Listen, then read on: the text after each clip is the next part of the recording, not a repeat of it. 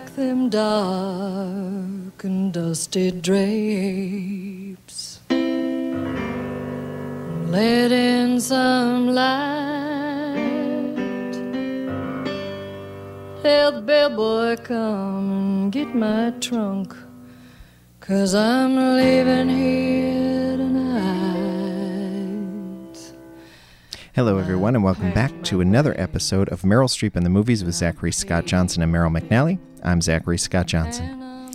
You may have noticed that if you subscribe to this show, which I certainly hope you do, you actually have 2 episodes of this show waiting for you this morning. Meryl and I did our review of the film Before and After, and we put that up as an episode, and we had the pleasure of talking to one of the stars from that movie, Julia Weldon. And so our interview was so much fun, we didn't want to edit it down to just a little piece of it, and we also didn't want to give you an episode that would go on for 2 hours, so we decided to use the interview as its own episode. We really hope you enjoy it. I couldn't more highly recommend that you check out Julia Weldon's website. JuliaWeldon.com will get you there. Check her out on Facebook, Instagram, all social media. I want to thank her again so much for doing this interview. It was a lot of fun. As always, please feel free to rate, review, and subscribe to this podcast. We really appreciate that. Check out Meryl's theater company at neverlandtheater.org. And check out my music project, the Song a Day Project, all one word squished together on YouTube, or search my name, Zachary Scott Johnson. You can email us at merylstreetpodcast@gmail.com, and we'd love to hear from you. We're ready to start the show. I'm going from Slayers to Sway. Julia, thank you so much for doing this. This is really exciting for us to actually talk to somebody who's been in a movie with Meryl Streep. We can't wait to chat with you about it. Yeah, I'm very excited to be speaking with you guys about it. It's a crazy part of my history and my current life, kind of. So it's like really cool. I guess this is kind of the first Meryl Streep focused interview I've done maybe ever in my adult life. So really? Thanks for having me. That's kind of impressive. I would think people would be asking you the Meryl Streep question all the time. Do you not get the Meryl Streep question all the time? No, I get the Meryl Streep question all the time, but it's just not in a formal setting, I guess, where I'm like, no, it's definitely something that I get all the time. It's when people figure it out, they're like, wait, what? And then they ask me a million questions or are just totally in shock. I think that when I was cast in the film, my family was like, what is happening? She's like one of the most amazing actresses ever. Right. So it's really shaped a lot of things for me, and she's just a very beloved person in the world. So it's very special that I got to work with her. Yeah. Absolutely. How old were you when you were cast in the film? I was very young. We're talking like 20 plus years ago. So I was actually 11 years old. I turned 12 on the set, actually. Wow. Oh. Did it have an occasion for you? Did you get to have your birthday party on set? That's like that's like a whole thing, actually. I don't know. I have so many stories. It was only like 3 months of my life. Everything is just like so marked by these little anecdotes and moments, and she really is an incredible person, and as were like the other people in the film. So for my 12th birthday, my mom invited her to like my favorite restaurant we were filming in the Berkshires, and my mom invited her and Liam Neeson to my birthday, and they both fucking came. Oh my God. Yeah. How real. So that was kind of, yeah, like, and my aunt in California was upset, so Liam Neeson on the phone with her, and it was like our favorite restaurant. And it's funny because I have like a million photos. I'll send you guys photos. I actually just had to make photocopies of like a still photo from the film to send out for my Kickstarter reward. But right. Yes. But I have like a full album that my mom made, and reviews. I'll send you guys some stuff if you want. I can take some photos and just send. But it's like a beautiful album of these like little moments. So one of the things that happened was, she gave me my first. You guys will appreciate this. She gave me my first Discman. Oh yeah. Oh yeah. And she fucking gave me the best CD. She like shaped my first, like, it's kind of weird because I started playing guitar maybe like a year after the film.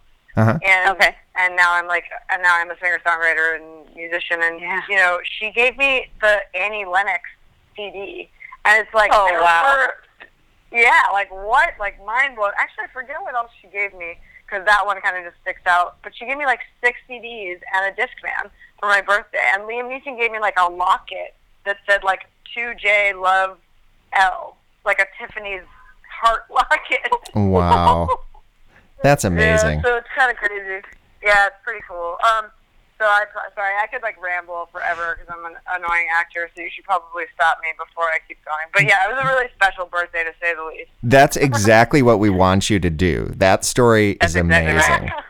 I actually have often wondered what Meryl Streep's musical taste is. I'm a singer-songwriter too. That's actually my primary thing, just like you. And right, yeah, I know. And so I often wonder like where her musical influence is, because I imagine she likes a lot of the same kind of music that we do. And that's not just hoping that she does. I really have, through the years, through various interviews and things, picked up on little hints of who she likes. And I really do think she's got really good music taste.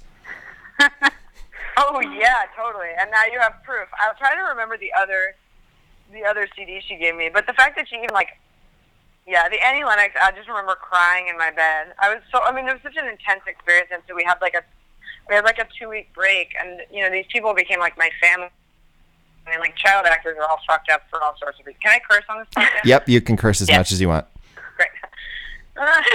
So, you know, we're all messed up for a lot of different reasons, but you know, I've made it through okay. You know, I'm okay. I'm still here and doing my thing, and I've turned like these crazy experiences and intense experiences as being a child actor, where you're like emoting all the time and you're giving all this crazy amounts of like positive feedback, and working with Meryl Streep, and you know, I've been able to turn that into something awesome in my adult life, and also continue to act now. So that's cool. It kind of comes in and out of my life, but she was such an intense, you know, part of that experience. But the whole thing in itself, for an 11-year-old, I think, to be on set for 2 months and juggling tutoring and everything, it was just like really intense and a beautiful experience to like be able to be in a feature-length major motion picture. But I remember leaving and going on a break and listening to Annie Lennox and listening to like, you know, there's like the Walking on Broken Glass. Yeah. And then there's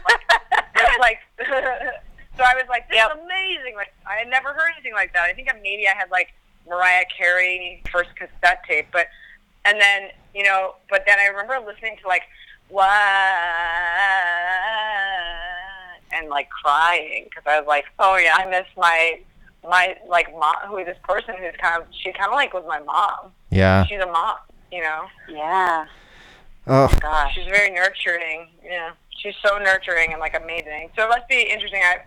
I need to listen to the other podcasts you guys have done, because I would be so curious what other people's impressions are of her. You know, as a kid, it was like she was like my surrogate mother for like 2 months, and she really, you know, she missed her kids too. So she really, you know, we had a special thing there, I think, because she missed being a mom in some ways, right? Yeah. She was away. Were her kids not on the set at all? Oh, actually, now that I'm thinking about it, her kids, her and Liam Neeson, I think, were actually both commuting to the Berkshires. So it's not that she missed being a mom, but, you know. It's a long day away. Fell right into that. Yeah. Yeah, and also I remember her talking about the other kid she had just worked with in the River Wild, Joey Mazzoli or something. Yep. Yes. And I remember her talking about him on set, actually. And I think she had a lot of feelings about, like, she kept her kids from acting for a long time, and now I know that Mamie's had a lot of success, and I think Grace, I went to college with Grace, actually, and I don't know, I think that she had a lot of feelings about her kids not being in the industry. I think she had a lot of feelings about child acting, you know? Yeah. How did you get started in acting, Julia? Yeah, so I got, it was back in the day when, like, reality TV wasn't a thing, and I got kind of picked up. It's like, you know, it's not like every single kid and their mother and their brother were trying to do it. It's just like crazy right now. I think in the industry, it's just really inundated with all of us actor people. I mean, I think it's evening out. I think it's evening out a little bit, maybe, but it was still back in the day where like this person in town was a manager and previously had been a manager, and she saw me in a play, and I was taking like an acting class, but only because I was like an outgoing kid that wanted to do this acting class with my best friend, and she kind of just asked my mom if we had ever considered doing commercials. My mom was like, no. And then she sent me to, my mom was like, what? Yeah. And then I was just like one of those kids that kind of, I think, we were outgoing, and then I went to the city, and we grew up. I was born in Brooklyn, raised in Jersey, and so we went to this meeting with this agent at Jordan Gill and Dornbaum, and then she said, look, like, you know, she's outgoing, she can talk to adults, and just get her some headshots, and we'll start sending her out. And then my mom was like, sure, we'll try this for 6 months. It won't go anywhere. And then I got a part in indie. Yeah, my mom was like, we'll just give it a try. You know, she's like a realistic woman. I'll just say that. And whatever that means. And then I booked a part in an indie film, my 4th audition, and then Before and After came like a year later, which is crazy. Wow. Like, you know, I think, yeah. So I kind of was thrust into it, and then the crazy part about the whole audition process for Before and After is that because I was unknown, I was totally unknown, and this film was, you know, Meryl Streep, Liam Neeson, and Eddie Furlong, and Alfred Molina, who didn't really have as much of a name then, but, you know, John Hurd. There were a lot of, like, side roles that were even people that were really well-known already, and so they had me audition.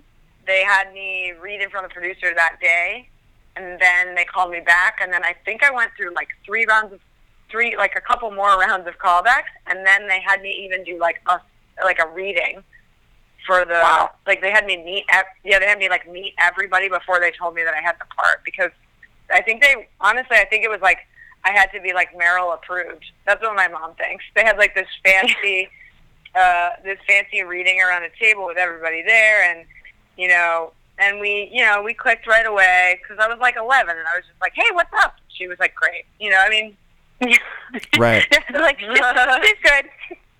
We're good. Yeah, she was like, she's a real child. Great, you know. And then I think we found out like a week after that, and it was just the point is it was a really long process. And then I did a couple on orders. I did an off-Broadway play, and then I went to college, and then I got back into it. Yeah, I just kind of like was like, okay, I've done some really amazing work as a professional actor, and I want to go be a hippie and go to Vassar and smoke cigarettes and drink too much and be a normal college student and study philosophy, and I did exactly that.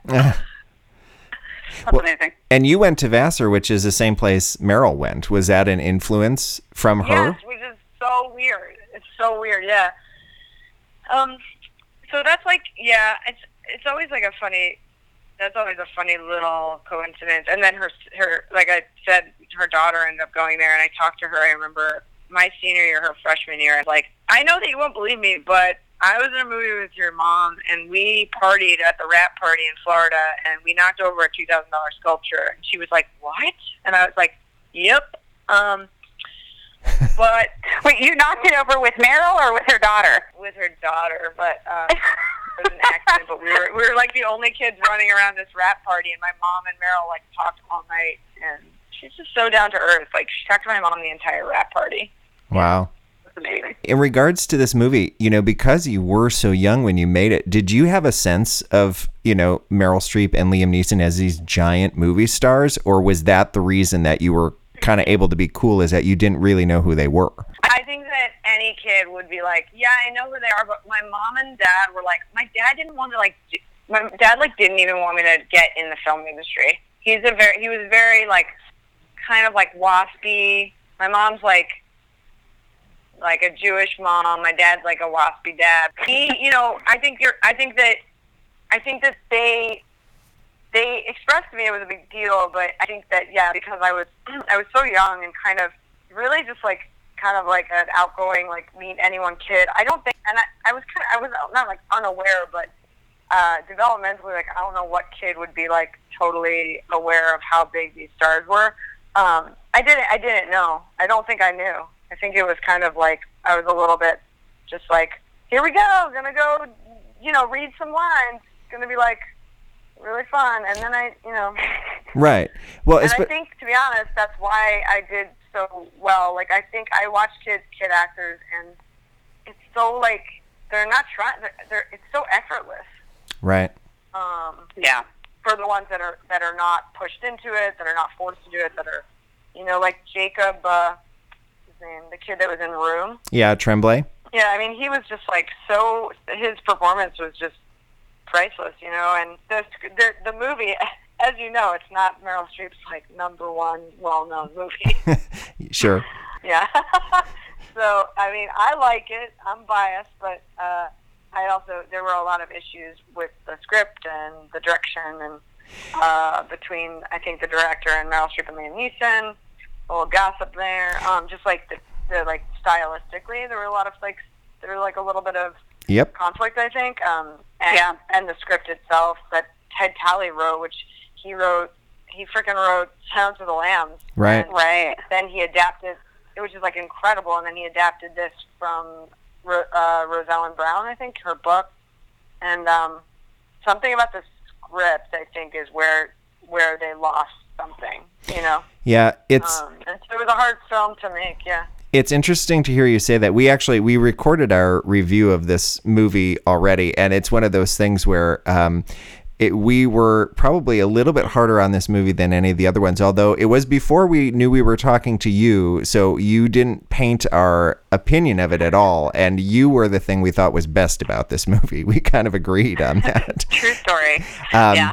Oh my God, that's so freaking sweet, and thank you so much. And that's kind of, like, I didn't want to, like, I'm not, like, trying to, like, it's kind of like a humble brag, right? But I think that the reason that people notice me in this film, and that I'll send you a photo of all the reviews, the clippings, or maybe you've seen them, but, I think that it's interesting how kid actors can be a little bit, like, oblivious to all the dynamics going around and just do their job. Like, I think that I was kind of, like, excited to just do my job.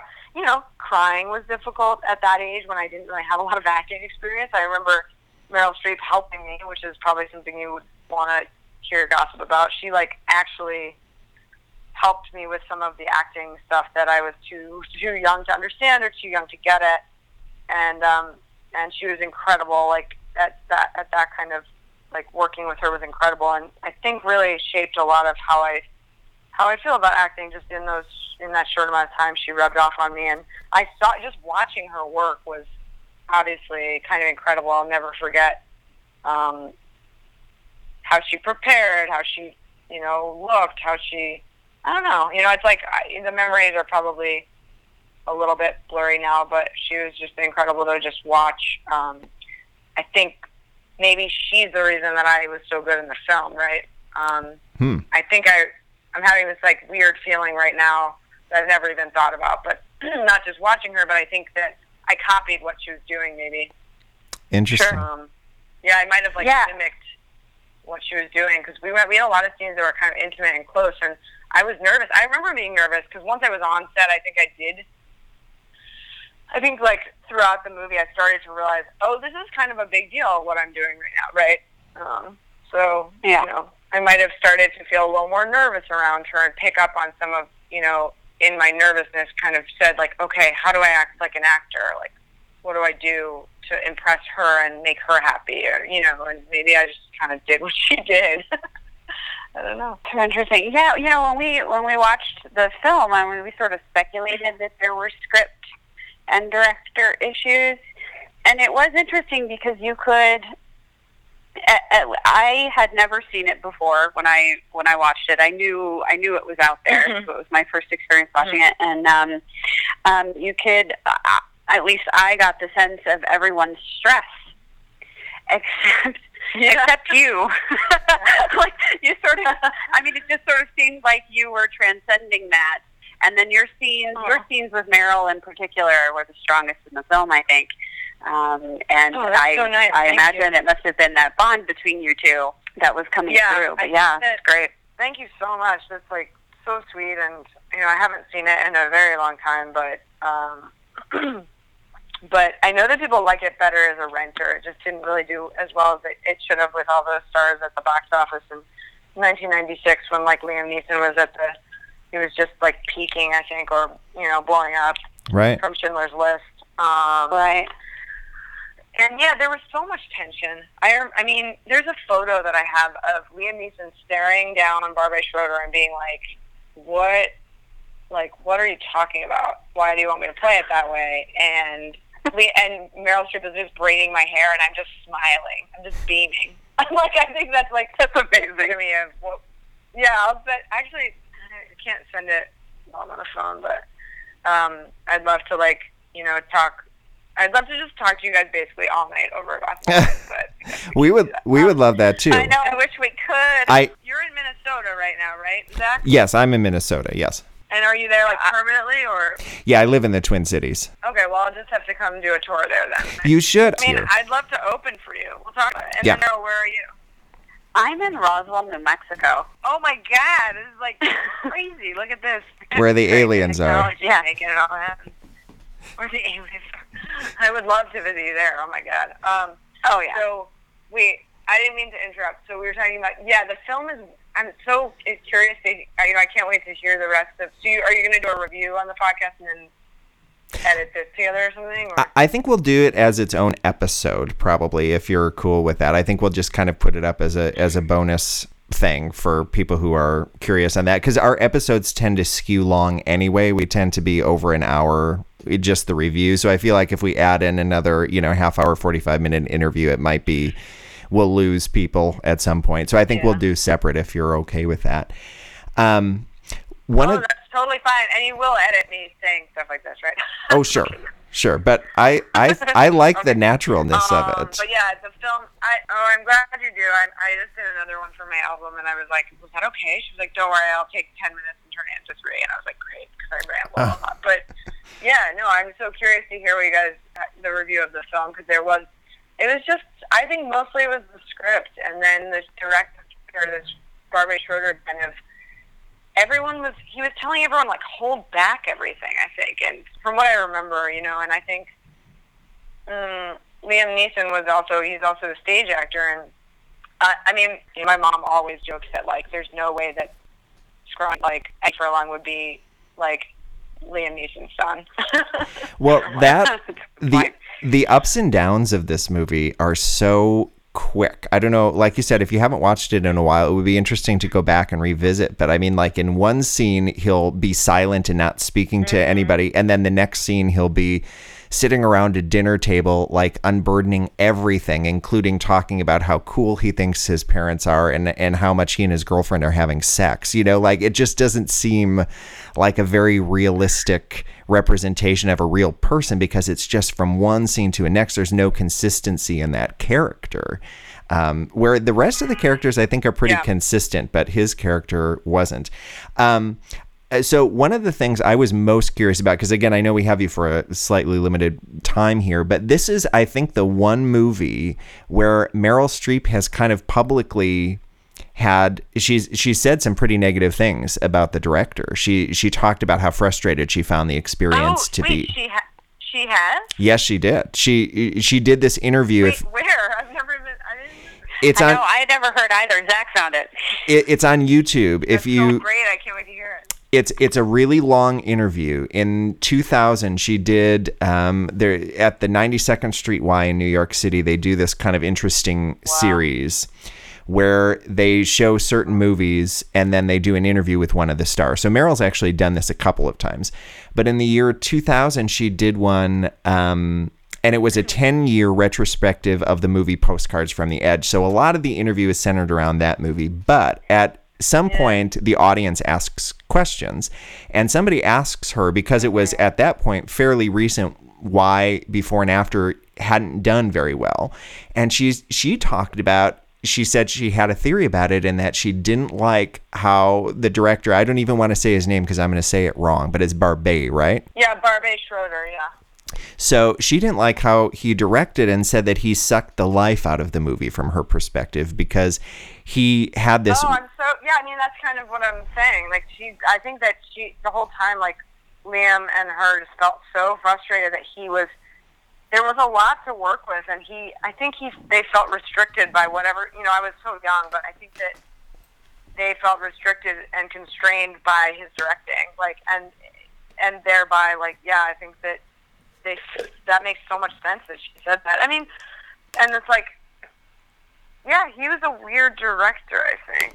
I don't really know what the choice there was, and now that you're talking about those quick transitions, it goes from, like, 0 to 70, or whatever, 0 to 60. Yeah. And, like, so quickly, and also, like, I'm thinking about the music and the running. It's a lot about, like, the cinema. Like, I think it's, like, a lot of different. It's hard to know what makes a movie not work, like, perfectly, right? I mean, I don't think it's a terrible movie. I think that you can get into it on a plane or, like, a renter. But it was very, like, some of the reviews were fine, but some of them were, like, really negative when it came out. And I think that, I don't know what, there's a lot of different moving parts. I remember the cinematographer, but, there was it could have been the cinematography, it could have been the editing. Howard Shore does the music for, like, every huge film, and he did the music, but music in the film, like, I remember coming in, it's like everything happened so quickly, and, like, yeah, I don't know. It's a very melodramatic but that's score. So interesting. Yeah. Yes, very melodramatic, but that's kind of what he does. But right. Like Howard Shore, like, yeah. But in other films, it works. So, like, why didn't it land? Like, why didn't you feel emotionally tied? And just to give you a really funny anecdote, there was one scene, the scene where before I freak out and have my freak out by the sculpture, which is a whole other story because I was 3 a.m. and I was a child, so I couldn't get any of my lines right because I was, like, insisted on not sleeping, or I couldn't fall asleep because I wasn't used to falling asleep. And then they were, like, calling me to set at midnight, and my mom was trying to get me to sleep, or my guardian or whatever. And this is a good story. So I couldn't get my lines right over and over again, and then I was so upset because I was usually really good at this, and I couldn't understand why my baby brain was so tired, and that's why I couldn't remember the lines. And I ran away from the set, and Meryl Streep, like, followed me. She's the one that came after me, and she put her arm around me and walked me in circles away from everybody for, like, 5 minutes, 10 minutes, and we went over the lines over and over again. And I came back and I nailed it in one take. Wow. Oh, that's amazing. Isn't that sweet? So she just, like, she's the one that ran after me and helped me that night. But just to give you a really funny story. So during the scene before that, we're at the dinner table, and someone throws a rock through the window, and we all run outside, and it's like, yeah. So during that scene, we're all, like, cracking up and goofing off, like, during the filming of it, right? Because the script is so melodramatic and so bad. It's like, Ben, no, Dad, wait. Like, I think that's the actual lines because it's ingrained in my brain. And so the whole time that we're pretend eating dinner, you can go back and watch that and enjoy that we're cracking up, trying to hold our laughter, and then, like, the rock goes through the window, and Meryl Streep and Liam Neeson, we were just, like, cracking up and just, like, pretending. We were just saying the lines really melodramatically, I remember. Anyway. So everybody at that point sort of knew the jig was up. Yeah, that's exactly what it is. It was at the end of the 2-month shoot. We did, like, a 2-month shoot, and then I think we went down to Florida there were, like, a couple of different, like, reshoots in Florida and then in Jersey, actually. But that was I think the end of the Berkshires saga, and it was kind of like the jig was up, and we were just goofing off and being like, this sucks, like, this is so silly.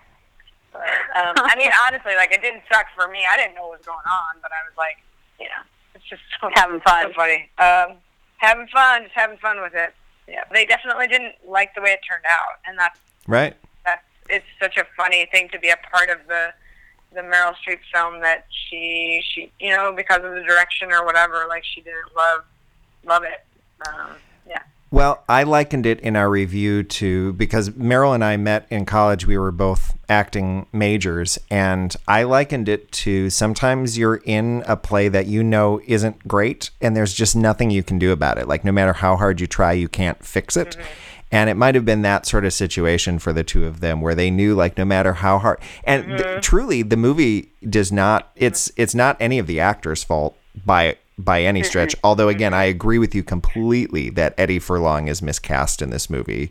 He's just so low energy in this movie, and I think that's a weird contrast. Yeah, there's nothing going on. Yeah, weird. Yeah. It's a weird contrast, especially to Liam Neeson, who had so much energy in it and was kind of like explosive, and so like just it was like anything at any moment could set him off, which kind of worked for the part. I think it really worked for the direction the script was taking. I just found that to be a little bit unrealistic as a real, like, I think the other thing about this movie is like the whole situation is preventable in a weird way. Like it's a kind of story where, like, had Eddie Furlong's character just explained to the police in the same way he explained to his parents what had actually happened, like that kid wouldn't have gone to jail. You know what I mean? And it's just... The whole movie is kind of based on this idea that it's kind of the whole thing was preventable. It's a strange concept. Yeah. The concept itself is like something I don't really like. I don't like think about that much. So it's funny to think about it. But yeah, he's like that fucking scene in the cell at the end. Yep. It's so weird. Yeah. It's so weird. It's just very strange. And that might be like, who decided that this story. You know, like, there are parts of the story that might have actually been more interesting to explore that I know they took out. Like, actually, the relationship between the brother and sister is actually, like, more intense. And they also, in the book, show how he has a violent past. Oh. And so it's like, in the book, he has, like, a violent past where he's, like, hurting animals or something. So it's like... That's kind of important. Yeah, it's kind of important and, like, it's almost like they didn't... I really do think that, like, there was some sort of disconnect between, you know, book and script and director and actor. And, like, that chain was just kind of broken, like, slightly broken at every step of the way, maybe. And that's what led to, like, the you know, the weird outcome of, like, this is not a terrible movie, but it's not great, right? Right. That's kind of where we landed in our review, actually. That's nicely summed up. Yeah. Yeah. I'm glad you think that I didn't ruin the movie. You're like, Shirley Weldon, on our podcast, we wanted to call you up here to tell you that you ruined the movie for Meryl Streep. You ruined Meryl Streep. Well, I mean, even Roger Ebert was like, yeah, Julia Weldon, I got this. Yeah, I'm not going to lie. That's like not the worst review to get from Ebert. We were like, I think our parents were definitely like, what the fuck is going on? Like, you got a better review than anyone in the movie from the New York Times. It doesn't make any sense. It's amazing. Yeah, it's really cool. Did this lead to, I mean, I know you did Law & Order and Law & Order SVU, but, like, after this movie came out, what was your life like in terms of acting? Did you get a lot of attention and acclaim right after this? Also, what was it like to be a teenager socially who was in a movie with giant stars? I mean, was that weird for you among your friends and peer group? It was so weird, yeah. I mean, not, like, immediately. I had, like, a pretty solid group of best friends in middle school, and I think I was really, like, luckily I had parents that didn't send me out for commercials every 2 seconds, and, you know, they wanted to maintain some sort of, like, normalcy, and to this day I both, like, love and hate that, because they didn't let me go out for any commercials where I could have been, like, booking commercials and paying for college and, you know, with, like, that money and stuff, but I went out for a lot of indie projects, and to be honest, you know, me and Scarlett Johansson were, like, going out for some of the same stuff, and Natalie Portman, like, a tiny bit. I think she's a little older than me. But I ran in some, like, pretty amazing circles of, like, younger actors back then. But to be honest, like, I think that Scarlett Johansson, like, in Manny and Lowe, it's, like, this indie film, like, she started super, like, tomboyish, and I was that, you know, I wasn't going out for, like, every single ingenue role when I was, like, in middle school, and definitely not high school. But I went out for, like, a lot of roles, and I got a lot of really, really good feedback. And I definitely, like, whenever I went to an audition, I think right after that, it definitely, like, I was on all these casting directors' radars, and I think, I don't remember back then, like, much besides just going out, but I did go out for a lot of stuff, and I booked a lot of stuff, and it went, things went well, but the whole point of that is that I think that I never, like, I consider myself, like, gay, like, sometimes trans, gender nonconforming, gender queer, gender nonconforming, all these things, and so it's interesting because I think I never really graduated from the tomboy look, and that really hindered my ability to get certain roles going forward, because once you're 14 or 15, they expect you to look like a pretty high school girl. Right. And that, to be honest, my sexuality and my gender, like, really shaped my career from there on out, I think. And so I still got, like, really amazing roles. And I did the Beth Henley play off-Broadway with Carol Kane, and Ulu Grossbard directed it. So that was incredible. Amy Ryan was actually in the first version of that, and then she had to back out because she got some film. But that was, like, really a long time ago before she was a huge deal. I did this Beth Henley play Family Week, and that was an incredible experience. I mean, high school was, like, a weird time because it was, like, I was still having some amounts of success, and I was scouted by agents in LA, and then, I decided to go to college. And honestly, I know people from that time period in my life that went to LA and didn't go to college or didn't have other things. Like, the whole thing is, like, my whole high school life, like, I played volleyball, like, I started writing songs, like, I had a very well-rounded life, and I think that was important to me and my parents. Did it hinder my ability to, like, blow up in high school? Probably, but would I have been better for it or worse? Like, it's hard to say. It's kind of like there's all these alternative paths. The one moment that I think was a turning point in my career was that I was being, like, heavily considered for 6 Feet Under. Oh, wow. To play Claire. Wow. I love that show. And, like, I know. And Lauren Ambrose so that was, like, it was 1998 or 9 or something. And Lauren Ambrose is incredible in that role. Yeah. Lauren Ambrose is actually incredible in that role. And to be honest, she and I were in the same Law & Order episode. She was like 23 and I was like 17. I mean, she just had the life experience to play, like, sardonic and cynical and Alan Ball, like, whatever, So I had a callback for him, and I think it was between me and her and maybe, like, one other person. And if I had gotten that role, I would have been on 6 Feet Under for the next 7 years of my life. Right. So it's, like, so crazy. It's so crazy how, like, just, like, something like that can be so small. I'm kind of back in that position where I'm getting cast in good little bit parts in TV right now because gender nonconforming roles and, like, queer roles are tipping, I think, finally. Like, I think I thought they were tipping when I got Law & Order SV. Like, I stopped acting in college, and then I got a call. This is crazy. I got a call, just to let you know, like, sorry I'm talking so much, but just to let you know, like, how big of a deal I think the Meryl Streep movie was for me. And what it did for my career is that it's kept me, like, coming back for more. Like, every time I think I'm done with the career, like, my senior year of college, I got a call from the producers of Law & Order who tracked me down because they had seen before and after, I think. Wow. Yeah, that's so cool. Because it shows on TV a lot. So anyway, so they called and they're like, is Julia Wellman still acting? I come down to the city to audition for the producers of I went right to a callback, which I didn't know at the time. And then I got the part, so I then, like, after 4 years of taking a break in college, I'm, like, thrust back into the acting world, and I'm like, oh, I should be acting. And then it's like I have all these, rejection. It's like, oh, I shouldn't be acting. And honestly, it always comes as it goes. And then it always comes back to me. So that's so interesting. Serendipitous. Yeah, and it's like this little serendipitous thing where I'm like, nope, I should just be trying to do music and whatever else I want to do.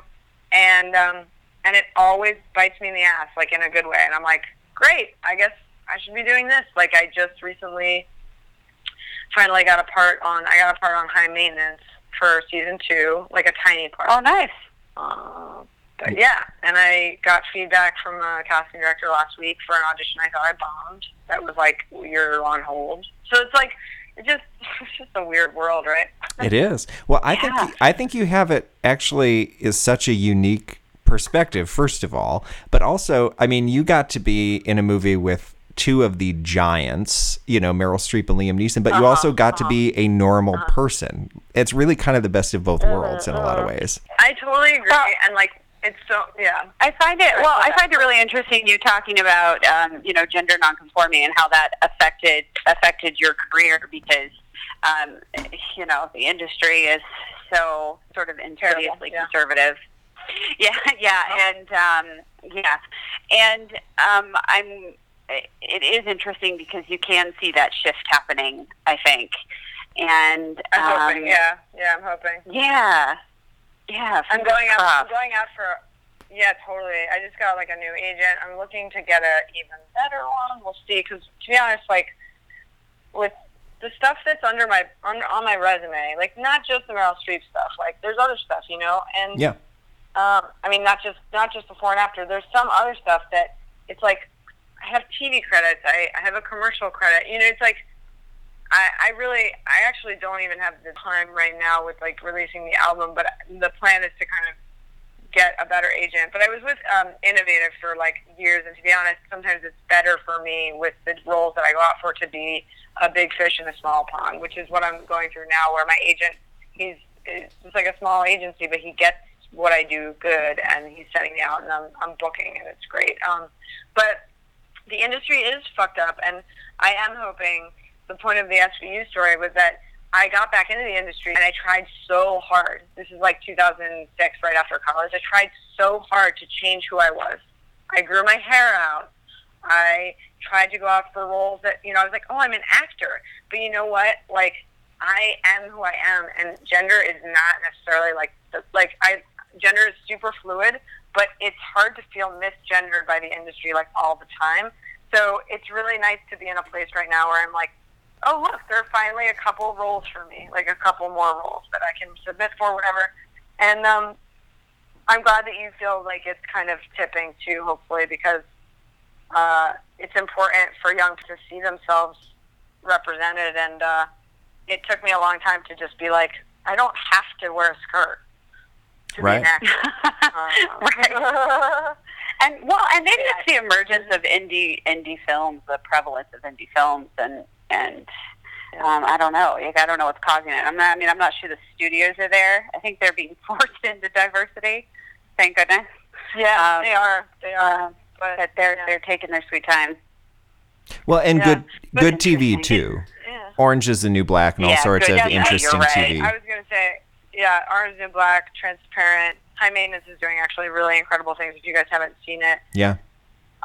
Anyway, so it's a messed up world, but it's really painful to like love acting and not be able to do it. And so I think I've had a really love-hate relationship with it, and I've really like, because it's such a pivotal part of, it was such a vital part of my life for so long, like growing up while I was developing, it was so important to me, like to be able to go and like audition and get this like adrenaline rush, but also like emote, and like it was like a really creative outlet for me when I was going through a hard time in high school, and it was really amazing.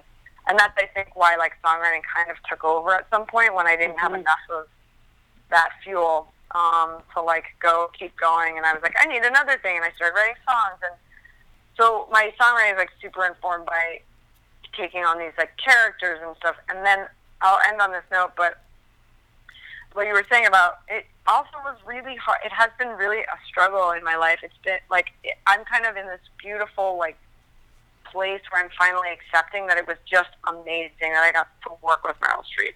But I will be honest, for a long time I felt like I was like living in my own shadow. Wow. Because like you said, what the hell do you do after you have worked with Meryl Streep and Liam Neeson in like a major lead role? Like, right.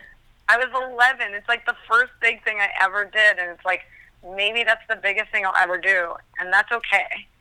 Yeah. But it is a little weird to to start there. Yeah. That's crazy. Yeah, I bet. Well, I will tell you that, by virtue of this podcast, I've been exposed to your music, which is wonderful. And I'm so excited for you, and I'm so excited to get to know your music more. I really appreciate your new album. And thank you. Yeah. So it's really cool for us to get to sort of explore your work beyond the Meryl Streep movie as well. I was going to ask. Totally. That's great. I was going to ask, can we play part of a song, either as the intro or outro to this episode? Are you cool with that? Yeah. Love to speak to both of you again. I have plenty of time despite our crazy schedule this week. You know what might be fun? I don't know if you have any interest in this, but if you're up for it, why don't you do an episode with us sometime where we talk about another one of Meryl's movies? Like a different movie that you're not in. That would be so fun. Yeah. Yeah, we would love that. Let's do that. Okay, we'll let you go because I know you got to go and I appreciate your time. But thank you so much, Julia. It was a lot of fun. I'm happy to volunteer the music. Just we can be in touch about like new, old instrumental vocals. Right. Not, you know what I mean? Yeah. And I'd love to talk to you more about touring and music and stuff. But yeah, thank you guys so much for talking to me and your sweet words, and it was just great. I'd love to do another one with you. Sounds good. Thanks so much, Awesome. Julia. Thank you so much, Julia. Okay, have a good one. You too. Thanks. Okay, bye. Bye.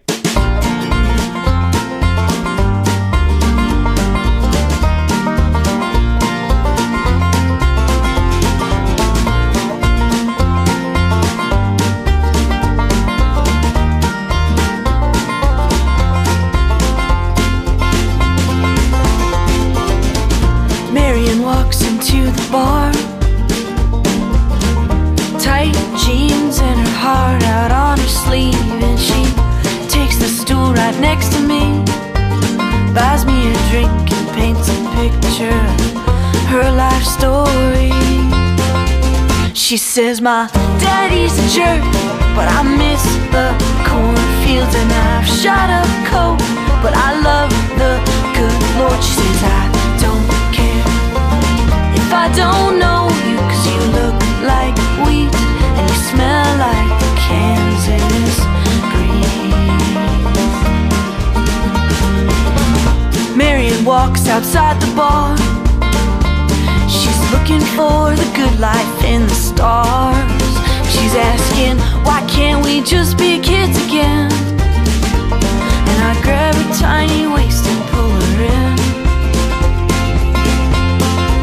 She says my daddy's a jerk, but he's a brilliant fucker, and I love to smoke, so do you want another? She says I don't care if I don't know you, 'cause you look like wheat and you smell like Kansas breeze.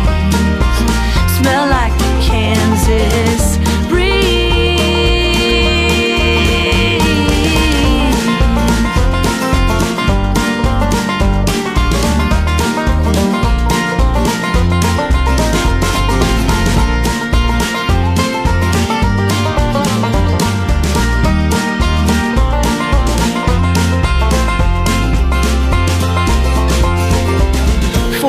It's time to leave the bar, and Marion looks gorgeous, but I guess I'll call a car. She says I love you, but where do you belong? And I tell her, darling, I'm in between right and wrong.